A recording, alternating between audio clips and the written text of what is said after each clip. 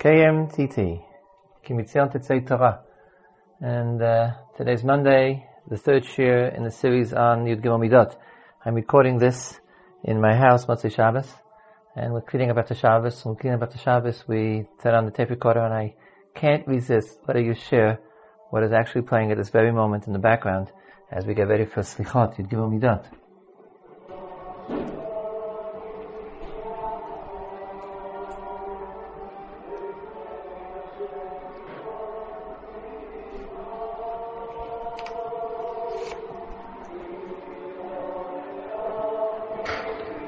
Pure coincidence, or maybe it's min hashamayim. But of course, we're talking intellectually. I'm explaining Gimel Midot, but we should also remember that it's Tefillah Ka'ani Ki Yatav, Hashem Shima Tefillati, Shavati Elecha Ta'avor.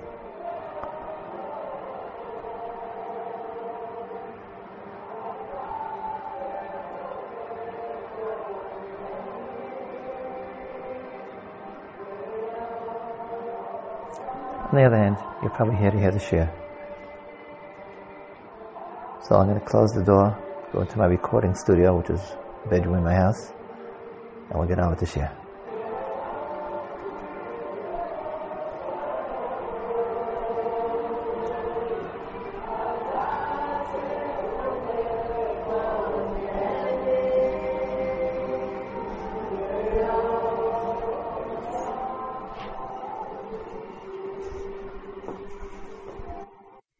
Okay, and now to the shir. Okay, this is Ezra Beck, series of shiurim on Yud Gimel Midot HaRachamim, and today, third shir, and we are on the third midah, the third attribute. The first attribute, the way we're counting, the way Asidurim are based. The opinion of Rabbeinu Tam in Tosfot and Rosh Hashanah. First attribute is Havaya, Yud Kei Vav Kei. Second attribute is Hashem, the second. Havaya, the second. Yud Kei Vav Kei. The third attribute is Kel. Not Kel Rachum. Rachum will be the fourth. Kel is an attribute of mercy. Why is Kel an attribute of mercy? The Haga'at HaTosfot, the note on the side of Tosfot in Rosh Hashanah Daf Yud Zayin Amud Bet, refers to this question and states the following. Kel hi midat chozek, ki biyad chazaka hu mechin mazon l'chol briotav, k'dechtiv hakfirim shoagim lataref ulevakesh mikel mi-el ochlam. He explains, God, what the word really means, El, means it's a attribute of power. So you'll say, what does that have to do with mercy? Power. Power is neutral. So he explains, because with a powerful hand, he prepares nourishment for all his creations, as is written, the lions cry for their prey to ask from God, from Kel, their food. That's the whole comment in Tosfot. Very unclear. Tosfot tells us two things. One, he tells us the meaning of the word Kel, meaning of the word El. It's not actually a religious word. It's not a divine word. It means power. Other names of God are used only of God. This word means power. Okay, that's Tosfos' first point. I accept it. But if that's true, then it's not an attribute of chesed. It's a neutral attribute. Power. Power can be used to do nice things, used to do bad things or mean things. Punishment, if God destroys Sodom v'Amorah, that's not an attribute of power. So Tosfot gives a pasuk that God gives nourishment to all creatures. Okay, I hear it, but and when God destroys mountains, brings earthquakes, split the Dead Sea, the Red Sea, powers, they're all powers. Everything is power. Why is power, strength, an attribute of chesed? Okay. First of all, Tosfos' first point. Tosfos' first point is accepted by all commentators.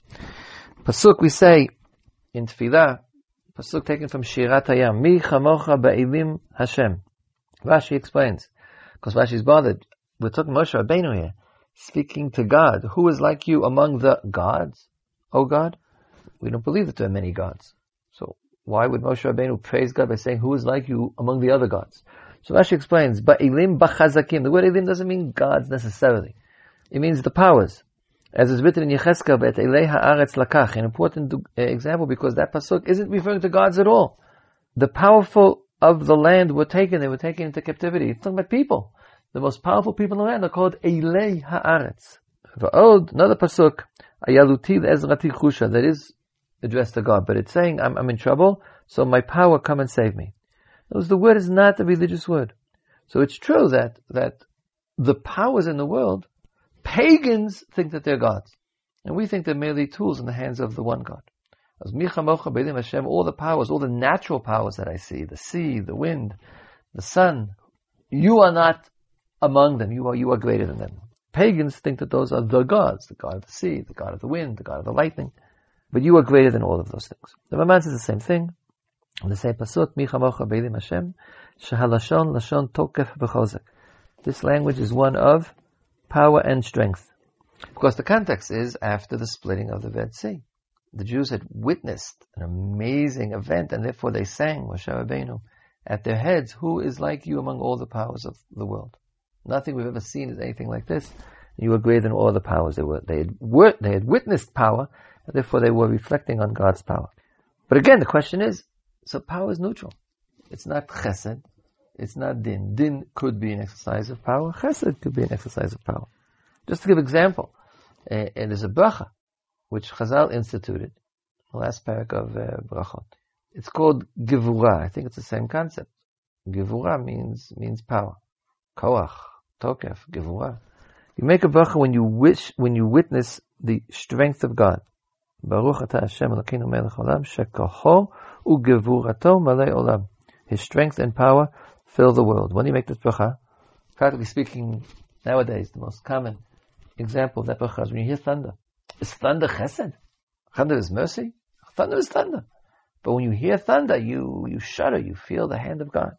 I would imagine that had I been present on the cliffs overlooking Stone Va'amorah, when God showered upon them sulfur and hail, and overturned those cities, and created what today is the amazing and terrible desert surrounding the Dead Sea, when I recovered slightly from my shock, I think I would make the bracha.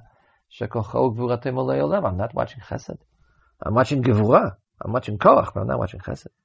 Now perhaps you'll say, maybe Tosfot is wrong. Maybe kel doesn't mean koach, doesn't mean power, at least not in this context. But I think Tosfot has to be right.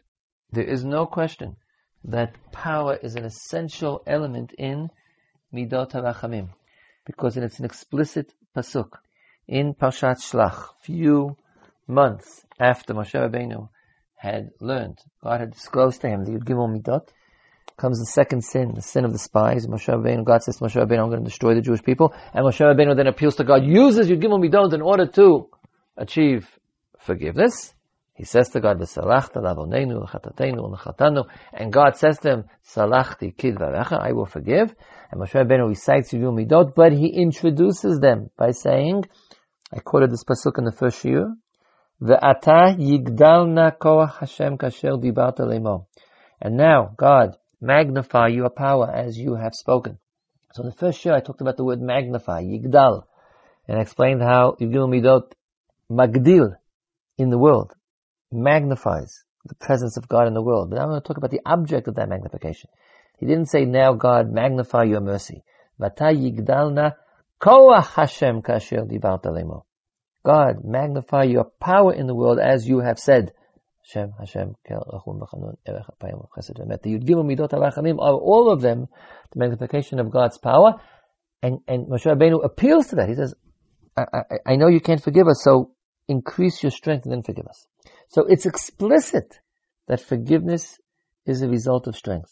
The principle, the basis of Yud Gimel Midot is Yigdalna Koach Hashem Kasher Dibarta Leimo. But I want to understand it. Why of all the things that one can appeal to, Moshe Rabbeinu pays for this, pays for that, only when he asked for forgiveness did he first say Yigdalna Koach. When we ask God to do A, B, and C, we ask God for rain. We don't say increase your strength. We say use your strength. But for forgiveness, God had to increase his strength. And that's what I'd like to understand. I'm going to give 3 answers now. They're not 3 different answers. It's the same answer. I'm going to say it on 3 different levels. I'm not contradicting or even offering multiple insights here.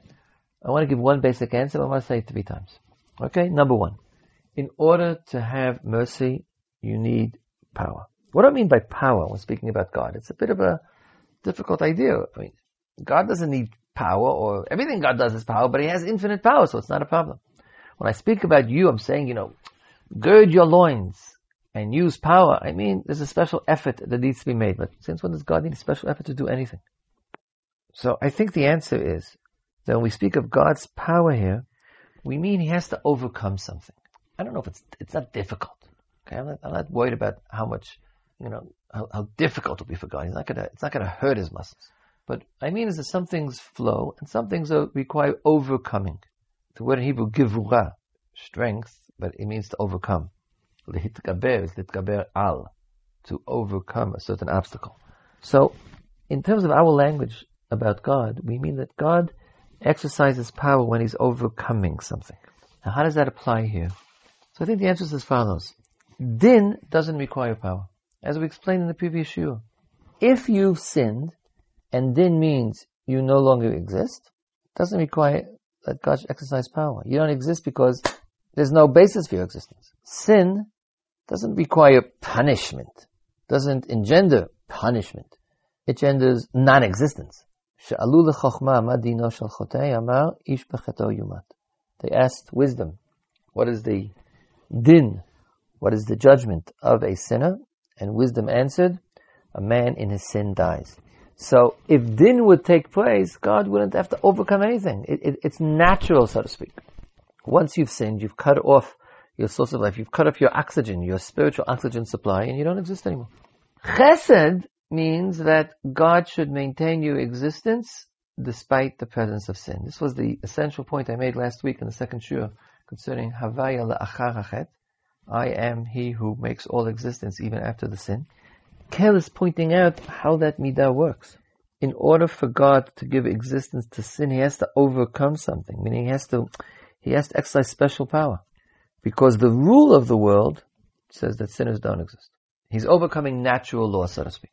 Natural law, real natural law, says if you've sinned, you're dead. Other actions of God are within natural law. But this, believe it or not, is against natural law.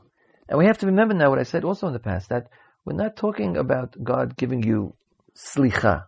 We're not talking about canceling a particular punishment. We're talking about canceling death, canceling destruction. Both psukim in which Gimel Midot apply. The original one, Chet HaEgel, and the second one, Chet HaMeraglim, what God had said to Moshe Rabbeinu was, I will destroy them all. Va'achaleh, kilayon.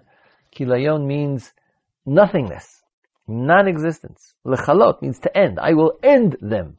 Karaga. At this second. And Moshe Rabbeinu's whole tefillah is to prevent non-existence. Because non-existence is automatic. But God therefore has to exercise strength.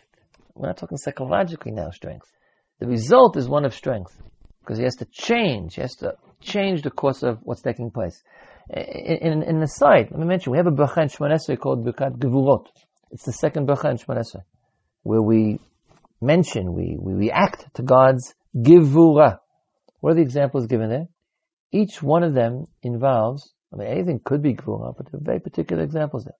Somech Noflim, Rofeh Cholim, Matir Asurim, Mechayeh Amitim. Each one of them is where there's a process in motion and God reverses it. Okay? Somech Noflim. You're falling. You're subject to gravity.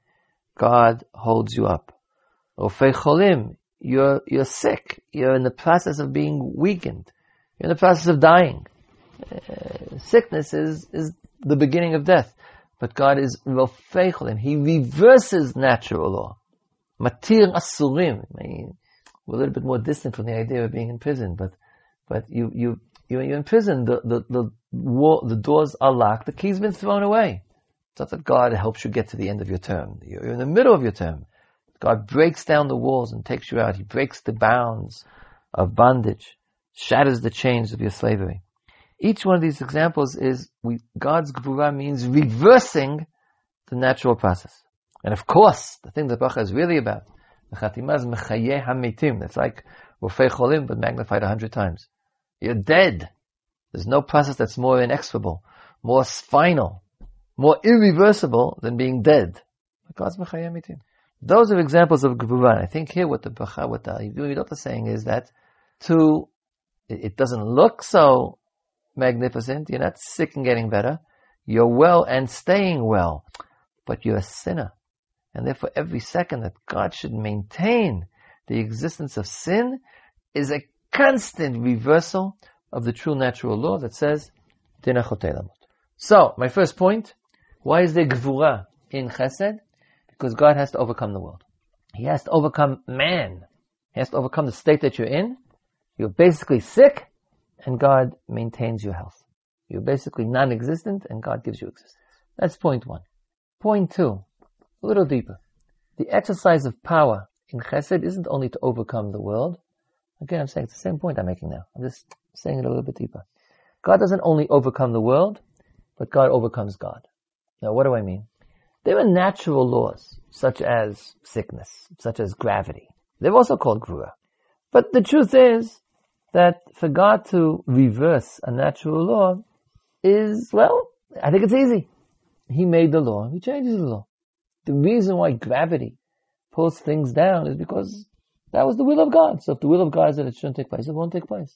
I think we can still call this gvura, as Shimon Esrei does, but you have to realize that it's only because the law has been placed in the world, and now God is changing that. So there's a certain amount of confrontation. God against the world, God against natural law, and He will overcome. But it's not that difficult, because He made the law in the first place. But the law that says that evil cannot exist isn't the same kind of a law as the law that says things fall down because of gravity. You might say, it's less of a law. There's no such natural law. It's more of a law, because it's rooted not in God's will, but in God's very existence. It's that God picked and said, okay, I think that evil things shouldn't exist. God is good. God is the good. That evil should not exist isn't a decision on God's part, which can be changed by another decision. It's an expression of God's basic goodness, of God's existence. He is the good. When we ask that God should forgive us and maintain us despite the sin, we're asking that the good should maintain evil.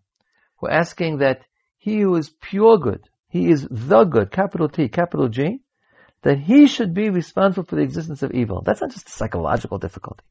It's a confrontation of God's will that I'm asking for, God's chesed, and God's definition. He has to overcome His own pure metaphysical goodness. It's not a psychological difficulty, it's a metaphysical difficulty. It's such a great difficulty, I'm not sure how it takes place. Okay, I have an idea. We all know the idea in the end has to do with bechira chavshed. Yes, God does want to maintain evil, and even the good can maintain evil because He hopes more good will come out of it. But that doesn't change. I just said it in one sentence. It requires a year of thought. It's not a topic. It's a fact that God maintains evil, and therefore we can ask Him to maintain evil.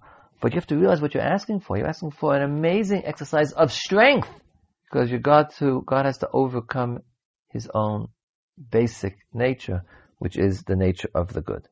There's an internal, I'm speaking like, it's like analyzing God. There's an internal conflict in God when God uses chesed to save a person who has sinned.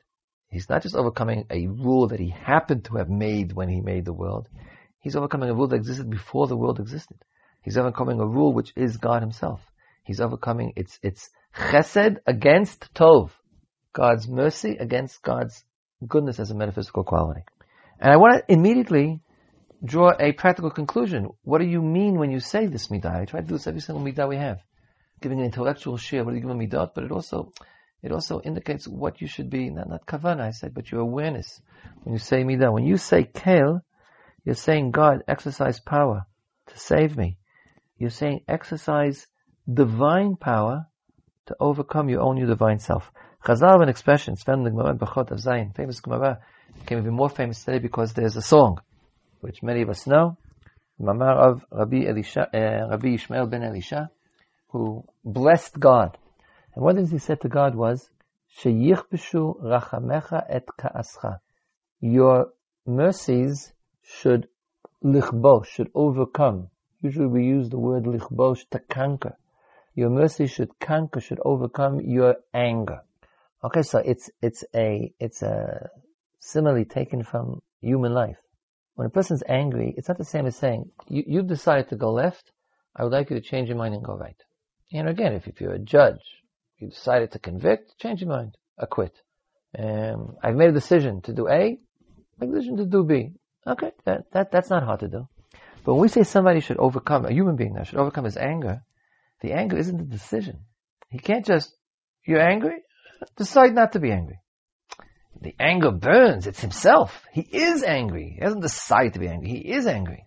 We have this picture of a person who's angry and we ask him to stop, so he has to exercise self-control. But self-control, Chazal said, Eizu Gibor HaKovesh Et Yitzro, the ultimate expression of Givura, of power, is self-control. So Kaviyachol, with extension to God, God has to control himself, has to restrain his hand, which is moving because it's God's burning anger within. We'll talk about anger a little bit later in one of the other midot. When we get to Erech Apayim, which is a midah that explicitly is about anger. Apayim is another word for anger. But already, I'm just using here as an example. Overcoming oneself is yichbishu rachamecha et kascha. When you say midat kel, that's what you're asking God to do. Overcome yourself and act against your own instincts, so to speak, in order to have me exist. Not an easy thing, I think, to think or to feel when you're saying it. We want God to be nice and help me out. You're asking God to, so to speak, go against his own, it's a funny word to use about God, his own basic nature. Don't be so good that you can't suffer evil. Be a little bit less good, or be good in such a way that you can maintain the existence of evil at the same time. We don't appeal to God's existence when we ask for chesed, we appeal to his strength, because his existence is against us. But his strength can be used for us. Okay, so that's the second level. My first level was God overcoming the world. Second level is God overcoming himself. What still bothers me? Bothers me only one thing. Both explanations that we gave explain why to do chesed, God needs strength. And I have this feeling that if we count kel as an attribute of mercy, it doesn't mean an attribute in the service of mercy, but it means an attribute of mercy. Nothing I said explains why strength is mercy. In order to do mercy, God has to gird his loins. He has to call upon the reservoir of strength. And that might be good enough, but somehow I feel that Yud Gimel Midot HaRachamim means power is mercy. Not in the service of mercy, but it is mercy. And that we haven't explained yet. And if I want to say a slightly different point, a slightly different explanation of what we mean to say that God exercises power, go back to the original question I said, everything God does is easy. Doesn't need power. So I'm going to give a slightly different explanation. I think power by God means creation. If the present situation has the potential within it to lead to the future situation, then no power is necessary. But if the present situation does not support the next step, then God has to exercise power. In other words, power is creativity. It's adding energy. It's intervention from outside. Therefore, the ultimate example of power is, of course, creation, which we've also pointed out is chesed. When God created the world, it's because the world couldn't create itself. There was nothing in the non-existence which would support existence. That's the ultimate and the true meaning of the power of God. When he does something, that's what we mean about ourselves. So to speak, the world from a day-to-day basis, God could be at rest. The Aristotelian God, for instance, who's a God that exists without the necessity for intervention because the world supports itself. So Aristotle says God is at rest, thinks about himself. He has no object outside himself. When the Rambam explained that despite the fact that Aristotle was correct, but God had to create the world, okay, the creation of the world was an action, a non-rest. But then, the world is created with the principles that maintain its existence. Conservation of matter, conservation of energy. If there's conservation of matter, conservation of energy, then God doesn't have to do anything. So there's no need for givura. What I'm saying is that the power of God is the power of intervention, of creativity. That's what power means. Now, the Rishonim have an idea. The most explicit formulation of this idea is found in Yitzchak HaRamah, the Sefer Akedat Yitzchak, but it's found in other Rishonim as well, even in the Rambam. But Yitzchak HaRamah took it to the most extreme conclusion. When God made the world, he made laws of nature. He said there's a law of gravity, there's a law of fire, there's a law of laws of nature. That's called nature number one, according to the Akedat Yitzchak. He calls it the blind nature. In the blind nature, fire burns the flesh of the righteous and burns the flesh of the evil. Then, Yitzchak HaRamah says, God created nature number two. A second set of laws of nature. That's the intelligent nature. In the intelligent nature, it's a law of nature that fire burns the flesh of the evil, but is harmless and innocuous to the flesh of the righteous. In other words, sachar v'onesh, reward and punishment, are laws of nature. The Akedat Yitzchak develops this idea at length, and without talking about the two natures, which is a difficult concept, the idea is found in many Rishonim, that it's built in to God's creation in the 6 days of creation, Maseh Bereshit, reward and punishment. evil is punished and virtue is rewarded. If that is true, then din is today. The application of din today is non-creative. The existence of the world explains why there should be din. God does not need to intervene to have din.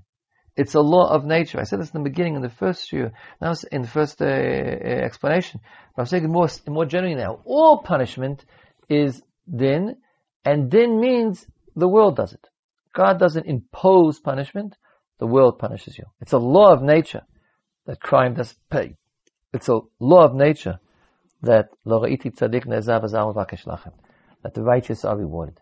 So therefore, koach, intervention, creativity, is only an expression of chesed. It's always chesed. It's by definition chesed.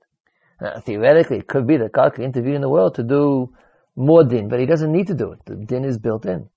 He could intervene in the world to do injury, to do evil, but He doesn't, because God is good.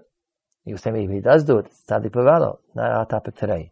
In theory, God does not intervene in the world to bring suffering on those who don't deserve it. So the only intervention, the only koach that there is in the world is chesed. In other words, koach doesn't serve chesed, it is chesed. God's intervention in the world means that He is not letting the course of the world, He's not letting nature take its course, but He's doing something special. What is special in the world? What's special in the world is chesed.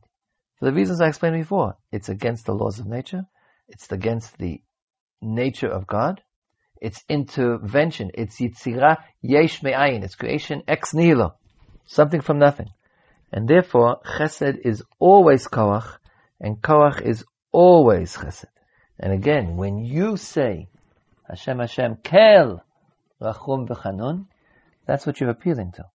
You're appealing for God to take me out of the course of the world, put me in your special hands of creation, and therefore give me existence. I want to add, just take one more minute of your time to make one concluding point. Something you have to realize when you say Kel Achon B'Chanon. We have a habit of associating mercy with weakness and strength with cruelty or with hardness. If you're walking in the street and you see a miserable person, a beggar, and you give him money, you might feel that you're being weak. What happened? You were overcome by pity. You weren't strong enough to, you basically think you shouldn't give money to people in the streets. But what could you do? The guy was crying, he was miserable, he has no legs, he's sitting in rags, so you give him a quarter, you give him $1.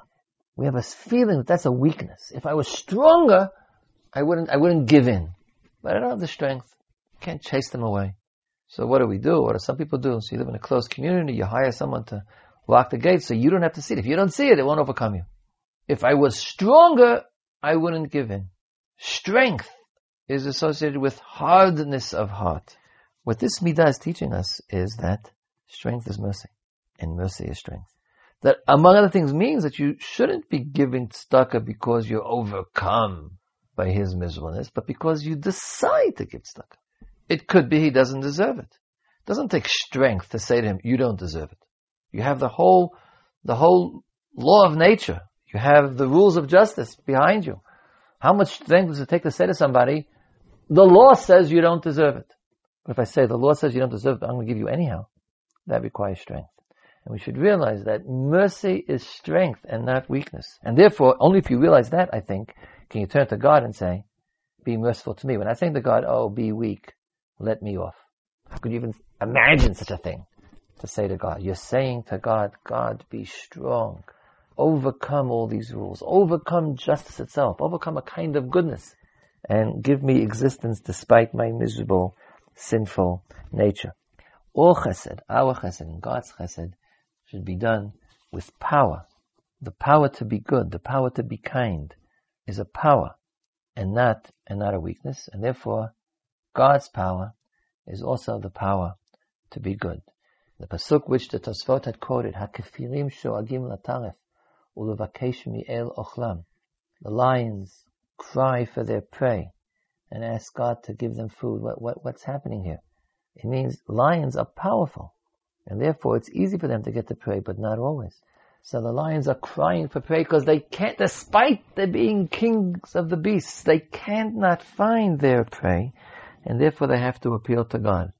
Again, law of nature didn't help. Law of nature says, at least in the poetic view of the poet of Sefer Tehillim, the law of nature says that lions prey on lambs, and when nature fails, as vakesh mi el ochlam, I call upon God to do something which is not in nature and give me food, says the lion, to cancel the rule of the world and give chesed. Havaya, the world is created with chesed. Havaya number 2, the world of chet is created with chesed.